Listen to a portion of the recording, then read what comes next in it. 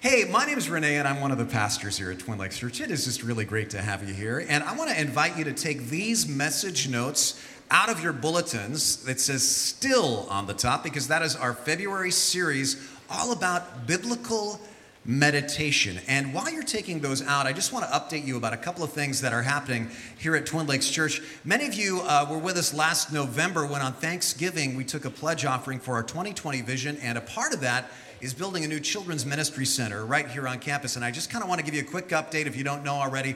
We are in the midst of the approval process, getting all the permits and everything for that. Of course, here it's a time-consuming process, so please pray about that. What we'd like you specifically to pray for is that we'd be able to break ground on those buildings this summer.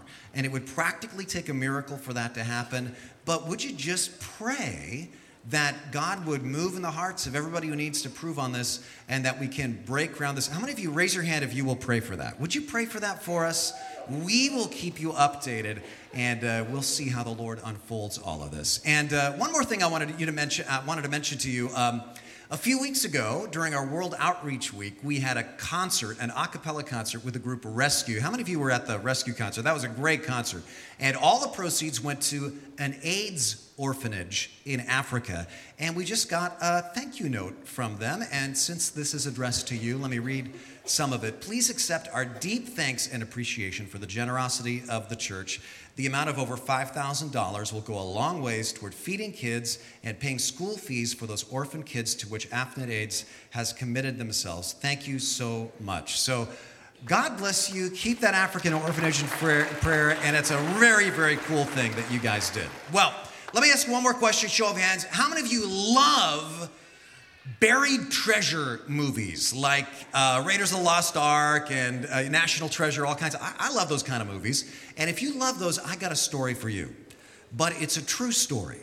This happened in 1979, and it's a true story of archaeological treasure that was discovered near Jerusalem. And what makes it cool is that it's been documented with photographs as it was happening. And I'm going to show you some of those pictures right now. This man, an archaeologist at Tel Aviv University named Gabriel Barkay, was digging just outside the ancient walls of Jerusalem near this old church, St. Andrew's Presbyterian Church in Jerusalem, and he basically had zero budget. So who is he going to get to help him dig? Well, he talks to a local boys and girls club. And he says, as part of your summer camp, can I get the junior hires from the Boys and Girls Club to come and help me with this dig? And they say, okay. And so all of his assistants are 12 and 13 years old. So he starts digging with his army of junior hires. And their job is to clean centuries of dirt and grime from these ancient Jewish burial chambers. And in fact, in this picture, which he took, his middle schoolers are lying down in the burial slabs. This is where the dead bodies went, and this is a picture he took so that his students at Tel Aviv University could know how this burial, ground was laid out. And then Gabriel asks one of the junior hires, this kid, a boy named Nathan, to carefully clean out one of the burial nooks. This is a little nook about this wide where bones would go, and it was just full of dirt. And the rest of it's solid stone. And so he says to Gabriel, look, I want you to clean that nook. Why did he ask why did he ask Nathan to do that? Well, let me quote Gabriel, the archaeologist. He said, among these junior high diggers, there was one extremely annoying kid named Nathan. He was always bugging me, always tugging at my shirt, asking me more stuff to do. And so I thought this would be an ideal place to put him, to keep him out of my sight. And so I told Nathan, this nook has to be as clean as your mother's kitchen. It has to be clean for the photographs. Well, Nathan cleans out the nook meticulously, and then he gets bored, and he finds a hammer. Yes. And this junior hire with a hammer starts banging the hammer on the solid rock sides of this burial nook and the bottom of this nook. And then truth becomes stranger than fiction, when what they thought was the solid rock side of this burial nook breaks. because it turns out that it was hollow, and Nathan had found the secret entryway to an ancient chamber filled with clay vessels that contained about 1,000 artifacts, including ancient gold, silver, precious jewelry. It is the largest hoard of treasure ever found in Jerusalem to this day. And you can see the square hole that Nathan found in this picture that was disguised by the people who originally built this so that it looked solid. And if a junior higher had been playing with a hammer, that still would be undiscovered to this day. Now, the contents of this chamber dated to the 7th century BC. That's Old Testament, Bible times. That's the time of Jeremiah the prophet during the First Temple period. This is very, very ancient. Well, as they're excavating this chamber, a girl named Judy walks up to Gabriel with a tiny little thing in her hand that looks like a cigarette butt. This was it. It was a tiny silver scroll rolled up tight. And then they found a second one just like it. And just like everything else in that tomb, they dated it to the First Temple period. And so the question then became, what is on these scrolls? Right? These are rolled up tight. They've got something on them. We want to know what's on these scrolls, but how can we unroll them without them crumbling into dust? Nobody knew how to do it. Years went by until scientists in Israel figured out a way to unroll these silver scrolls, and so they did. And what was on them? What did they say? Well, to everyone's astonishment, both of the scrolls contained the exact same piece of the Bible, and these are the oldest copy of any scripture yet discovered. To put this into perspective, the Dead Sea Scrolls rocked the world because they had scriptures written at the oldest about 200 BC. These scrolls are more than 4 centuries older than the oldest of the Dead Sea Scrolls. Now, the words that were on these scrolls originally went back even further than that. They went back a long time ago. They are known as the Aaronic benediction, not the ironic benediction. That would be something like, may the Lord be as much of a blessing to you as I'm sure you are to him. That would be the ironic benediction. This is the Aaronic benediction. Why is it called that? Well, it goes back 3,400 years ago to the time of Aaron. After the people of Israel escaped their slavery in Egypt and Moses gets the 10 Commandments, God gives Moses and his brother Aaron instructions on how to build the tabernacle, which was also called the tent of meeting. This was like a portable temple where they would make sacrifices to cover the sins of the people and have worship services. And one of the things God tells them to do is this. He says, when the service at the tent of meeting is over, have Aaron the priest raise his hands and say these words. And those words are what was on those ancient silver scrolls that were found in that archaeological dig. In your Bibles, they're at the very end of Numbers chapter 6, verses 23 through 27. And here they are. This is so cool. So cool. This is the most ancient piece of the Bible that we have yet discovered a manuscript for. The Lord said to Moses, tell Aaron and his sons, this is how you are to bless the Israelites. Say to them, the Lord bless you and keep you.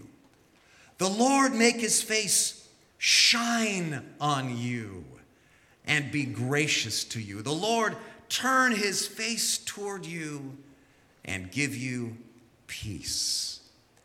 And so they will put my name on the Israelites, and I will bless them.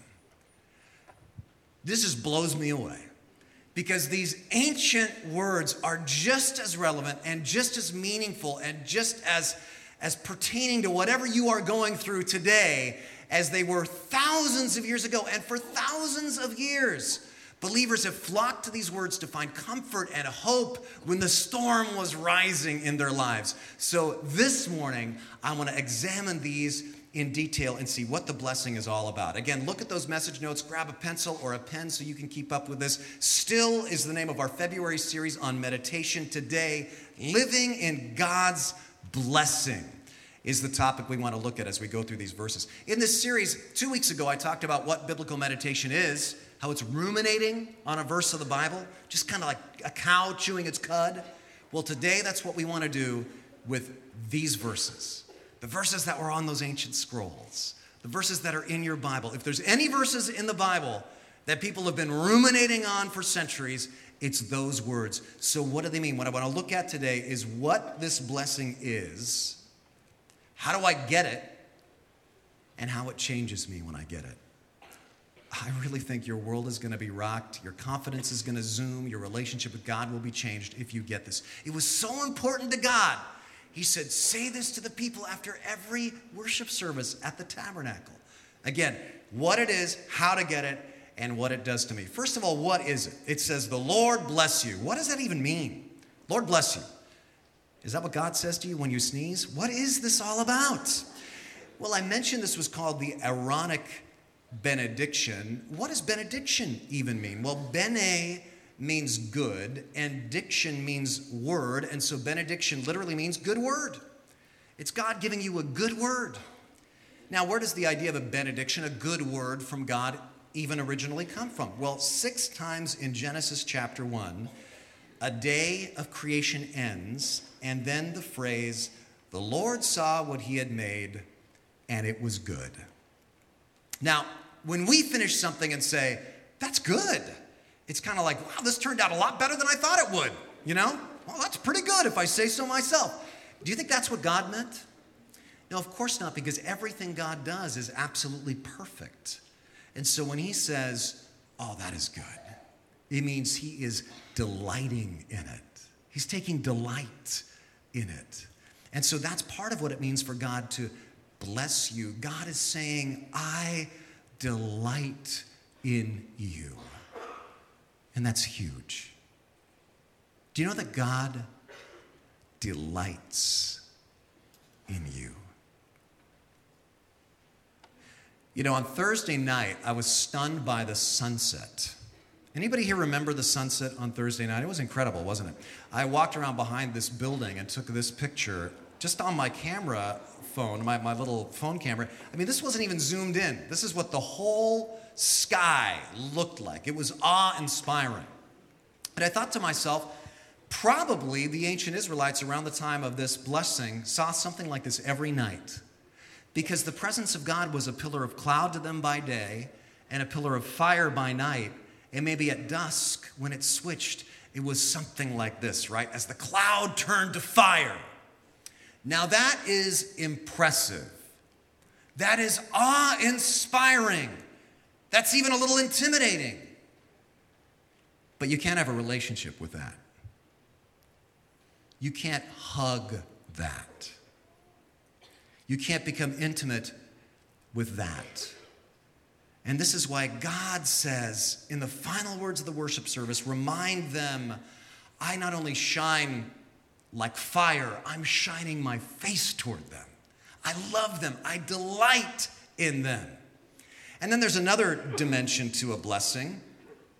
In Bible days, when a man was about to die and he was literally on his deathbed, he would call his children toward him, and he would take his hands and he would put them on the heads of his sons.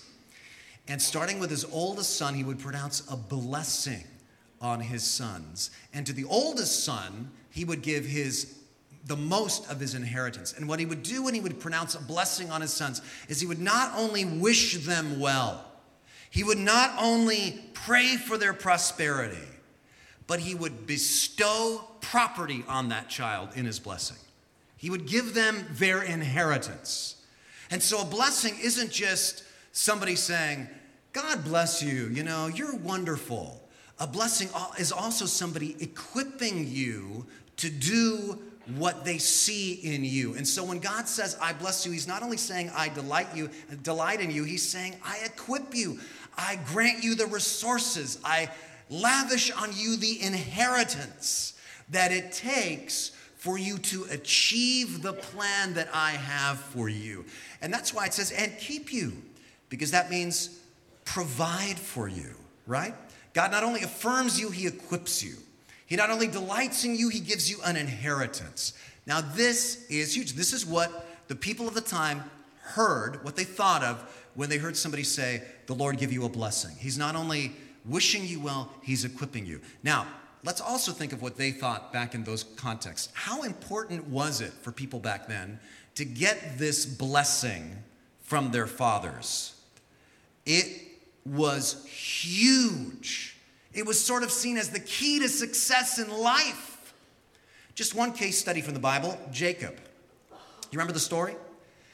Jacob and his brother Esau were fraternal twins. They were born at the same time, but Esau was like 2 seconds older.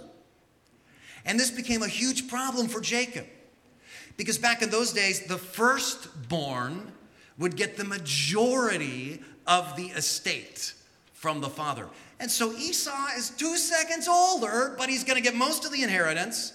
And to make matters worse, their father Isaac clearly delights in Esau and loves Esau the most. And so Jacob grows up bitter and resentful, and he schemes with his own mother to disguise himself as his brother when his father's very old and his father's eyesight and hearing isn't very good and his father's clearly about to die.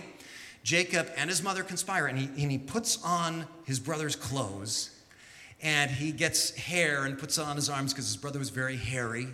And he goes up in disguise to his father, and he steals his father's blessing. He says, Father, you're going to die, and I am Esau, and so put your hands on my head and give me your blessing now. He steals the blessing from his own brother. Now, why would Jacob do that?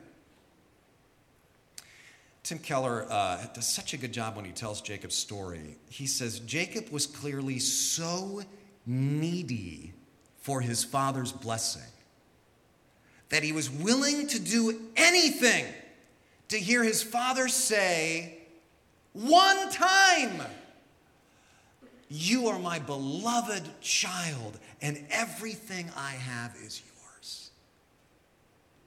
He wants to just hear his dad say it once, even though he knew it was all a lie. Well, of course, Jacob is caught. Jacob has to leave.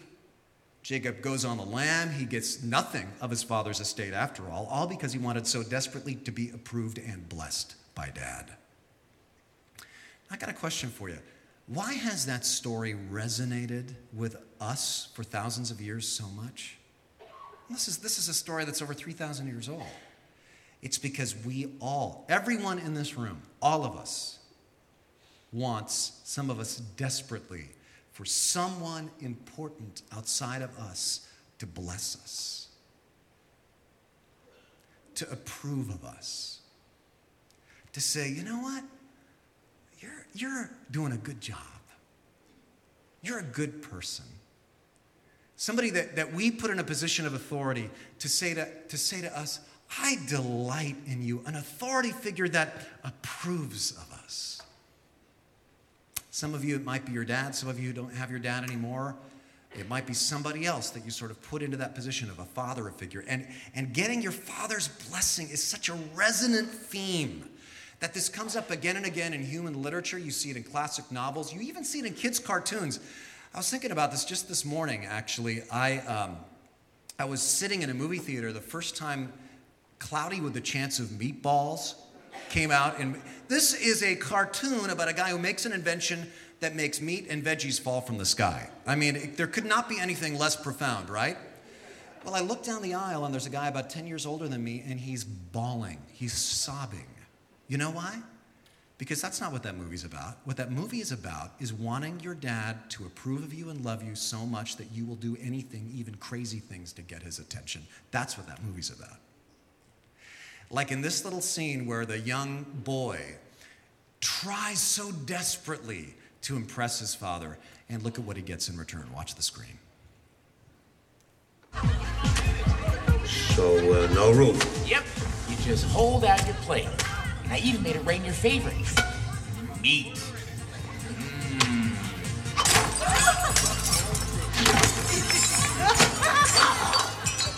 Okay. So you know how the grand reopening of the town is tomorrow? Well, the mayor has asked me to cut the ribbon. He said my invention saved the town. Aren't you proud of me?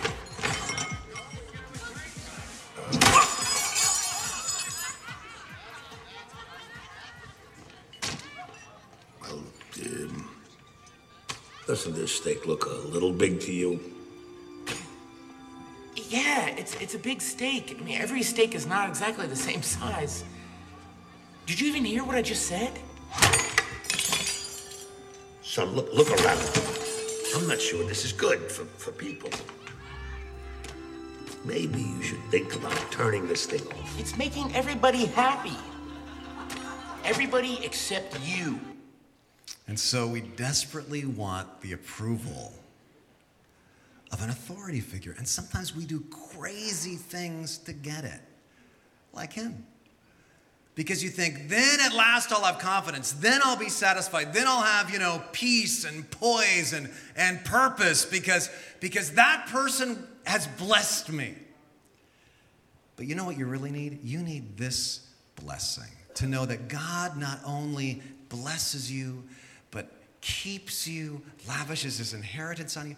This right here, this is the image of a dad so proud of his son or of his daughter. And when I really know deep down that I have this from God, then I have that, inner poise. Then I have that confidence. Then I'm not needy for approval. Then what I get from other people is nice, but it's not essential. It's a blessing, but it's frosting on the cake. And if you don't know that you have this, you're going to be driven to get it. And you're going to go around desperately trying to get blessing from people of worth in your life. And you know what will happen? You'll either exploit other people to try to get it, like Jacob exploits his dad and his brother, or you'll be exploited by other people, like Jacob is exploited by Laban. But if you get this, you have peace. That's why it says, and grant you peace. That word used for peace, of course, is the Hebrew word shalom, which means total, absolute, deep peace. For the Lord to bless you and keep you is the way to get that sense of total fulfillment, the absolute fulfillment of your innermost desires, total serenity, equilibrium, confidence. Now, doesn't that sound great? We all want that. So how do I get it? How do I get that blessing? How do I earn it? Well, you can't earn it. As you see on the top of page 2 in your notes, it says, the Lord make his face shine upon you. It doesn't say make the Lord's face shine upon you. The acting person here is the Lord. The Lord make his face shine on you and be gracious to you. The Lord turn his face toward you. By the way, what does that phrase mean? The Lord turn his face toward you. God's face means his relational presence. Of course, God is present everywhere, but his face shining on you means you're in a special relationship with him.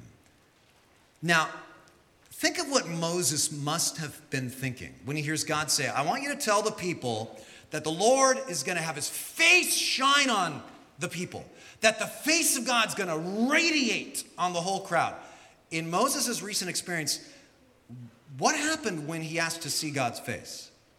God said, you can't see my face and live. If you see my face, you'll die. You'll die. Why? It's not because God's, in a grumpy mood sometimes. It's because God is holy and we're sinful. And pure holiness cannot exist with any kind of sin. So we can't see the face of God. We're separated from that kind of a relationship. So when Moses hears the Lord make his face shine upon you, he must have been thinking, how in the world is that possible? And for us to survive the encounter, well, there's a hint, and be gracious to you. Even here you see it's all by grace. Remember, this is at the end of what? The tabernacle service. And what's happened at the tabernacle service? There have been blood sacrifices for sin. And so you have this hint that somehow God's going to deal with our sin so that we can have that relationship back, so that we can feel his face shining upon us. But the tabernacle service was only a hint of what God is going to do. It was only sort of an object lesson about the reality. And the reality is in Hebrews chapter 10 in the New Testament. It says, day after day, every priest stands. Again and again, he offers the same sacrifices, which can never really take away sins. But when, watch this priest had offered for all time one sacrifice for sins, he sat down at the right hand of God. Let me ask you a question. Shout it out. What priest? Jesus Christ. Jesus Christ was the one who paid the ultimate price, who was the sacrifice, the last of the sacrifices, so that God's face can shine on us. He put himself in my place. Let this kind of, be a head trip for you. Go back to the story of Jacob for just a second. When Jacob is getting into his disguise, he's putting on his brother's clothes to trick his dad, right? And he stops. And he says to his co-conspirator, his mother, Rebecca, he says, what if dad's onto me? And I not only don't get the blessing, but I get his curse. And Rebecca goes, rashly, she says, upon me be your curse. Now get into your brother's garments and let's do this thing. Upon me be your curse. Well, what his mother says rashly, in the most awesome reversal of all, Jesus says, upon me be your curse. He says that to all of us. To the Father, he says, upon me be their curse, even though he knew the full extent of what that would involve. And in many ways, Jesus put on our garments so that the blessing that was rightfully Jesus's as the firstborn Son of God might be given to us. He wore our garments of sin so that we could wear his garments of righteousness.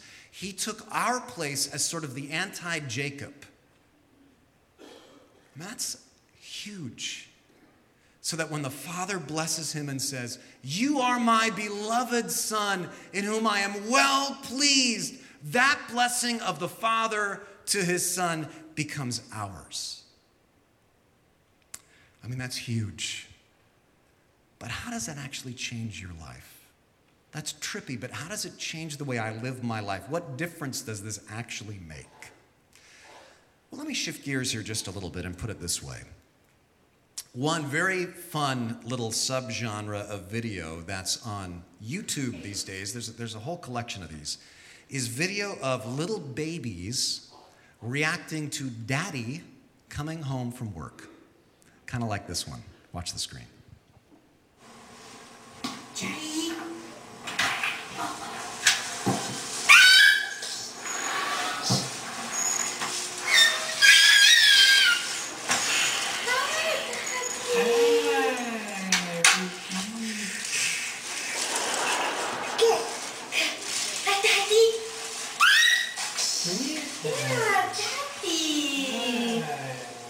I love how this dad's not exactly overwhelmed. He puts all his stuff on the counter first.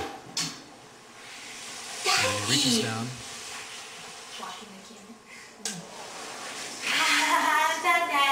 And that's it, that's enough. Don't want to get carried away. But there's a whole bunch of these. I love these. Check out this one. This is double the fun because this is identical twins, all getting excited about their dad. Look at the screen.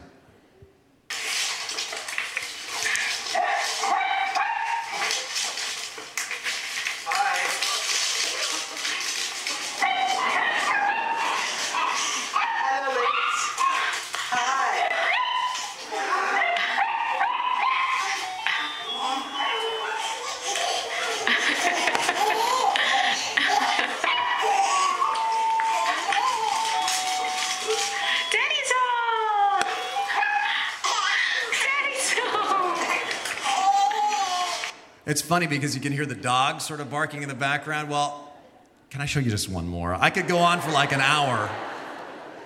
But in this one, it's so fun because it's like the dog and the little baby are twins because they're about the same height and they have about the same vocabulary. And they're both excited about daddy coming home from work, as you see in this video. Is daddy home? Who's home? Do you see him?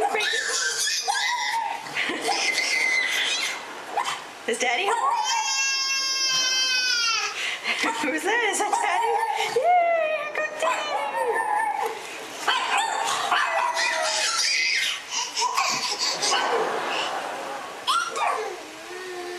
Is that Daddy?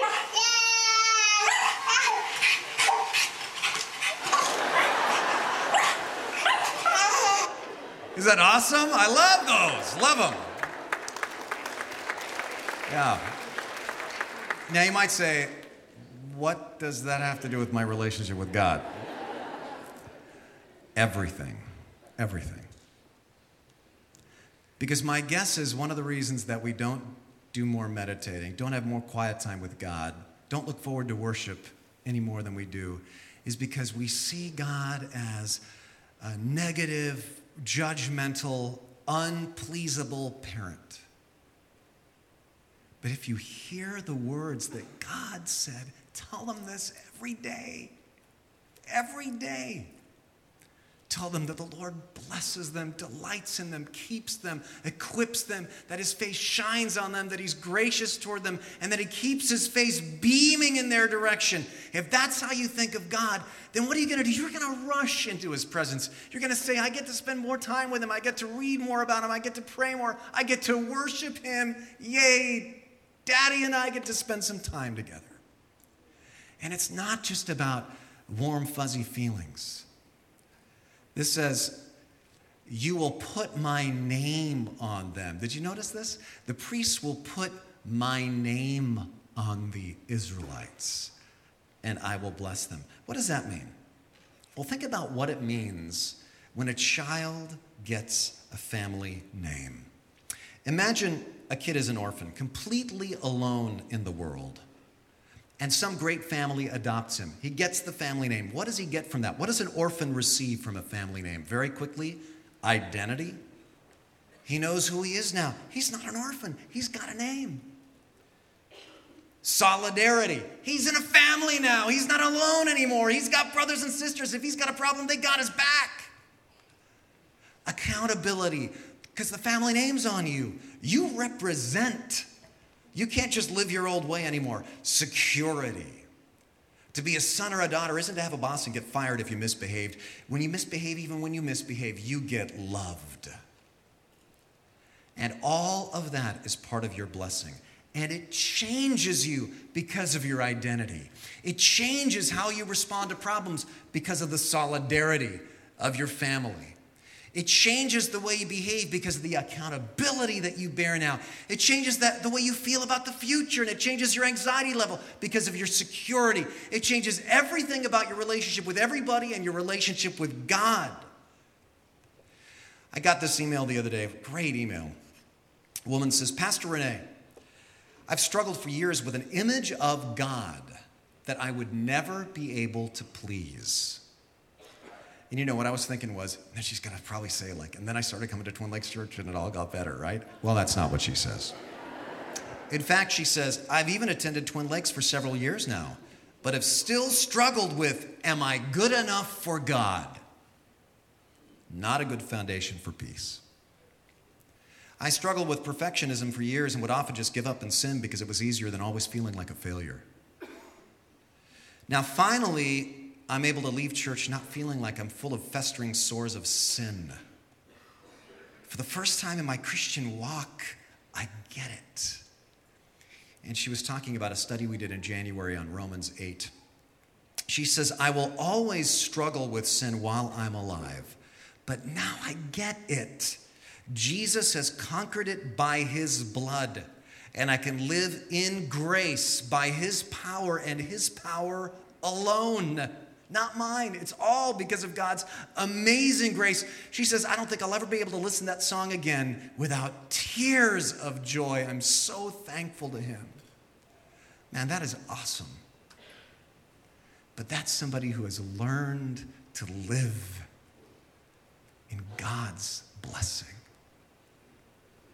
So what do I do now? Well, let's wrap it up. Two things very quickly. First, I give it. I give this blessing to others. I have to tell you, when we were starting the 2020 vision last summer, I was at a low ebb for some reason or another. But a guy here in this church named Pete Shipper every single week started sending me emails, and the subject line was always, "Don't quit. Don't quit."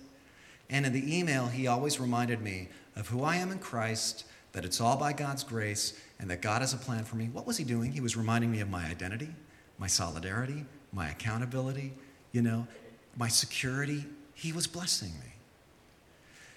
Look around for people not to criticize, but to actively bless. The Bible says, bless and do not curse. It'll change your life and theirs too, and receive it.